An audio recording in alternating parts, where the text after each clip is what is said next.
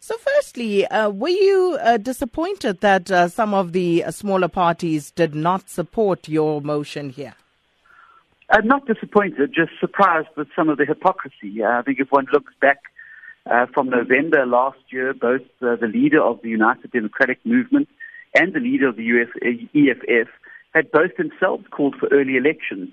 However, the problem at that time was that it wasn't constitutionally possible. I'm not sure what's changed their mind between what's happened then and happened now, but I think that with the Gupta leaks and all the water that we've seen flowing under the political bridge, I think the case is more compelling now than when they called for Parliament to be dissolved and for early elections to be held. So you say the country can't afford another 2 years of African National Congress government or a Gupta-controlled president. Expand on that, please. Well, obviously, we believe that the ANC have shown by the 8th of August that they're incapable of self-correction. We know that the conference that they'll be having later this year is going to be a foregone conclusion. The Gupta-Zuma alliance will maintain control of the ANC. But even if they don't, we're still stuck with another 2 years of the Zuma administration. I don't believe that South Africa can afford another 2 years of the current trajectory that we're on. We've seen what's happened with the economy. We've seen what's happened with the unemployment numbers. We've seen the massive scale of looting that's been taking place. That's not going to stop. It's going to continue, and I think that the cost of that, another 2 years of that, is going to certainly outstrip any cost of any early election or making sure that the IEC are ready for it. I'm amazed that some of the other parties feel that too much democracy is a bad thing. Surely giving the people who matter most in the democracy, the power in their hands to decide the future is the most democratic way to proceed. But a lot was also said during that debate about the preparedness of the IEC, for example, to go to an election within 90 days, etc. Do you not think those were valid reasons? No, I don't think so. And I think that if one looks at the genesis of why the IEC is in the shambles that it is, it's precisely because over the past few years, it's been stacked and stocked with cadres deployed there by President Jacob Zuma to give the ANC maximum advantage. That's not going to stop. I think it's going to get a lot worse.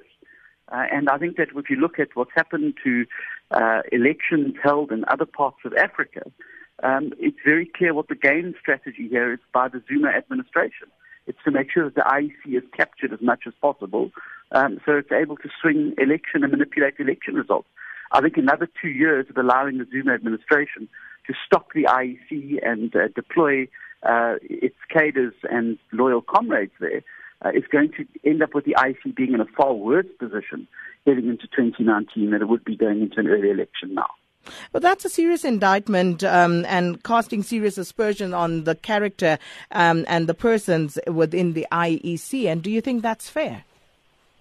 Absolutely, I think it's fair. I think that we've seen exactly who's been deployed in the IEC. If you look at Mr. Glenn Mashinini, very, very close comrade and ally of Mr. Jacob Zuma. You've seen previous deployees there, all very loyal ANC people. I think it's completely fair comment, and I think it's absolutely a correct analysis of where things have been and why the IEC is in the shambles that it is. So what's the next step for the DA? Because it seems, as you said, you can't wait until 2019 for things to change. So what's going to happen next? Well, obviously we're going to use every lever that we have available to us, both in Parliament and outside Parliament, to try and effect the change that South Africa so desperately needs. The current trajectory, if it continues, is going to push South Africa further and further to the abyss. The unemployment queues are going to go longer. Hope is going to get shorter. Life is going to get a lot harder for far too many South Africans. And we need to try and break that trend. And we will continue using whatever means we have available to us to try and bring that change and hope to ordinary South Africans.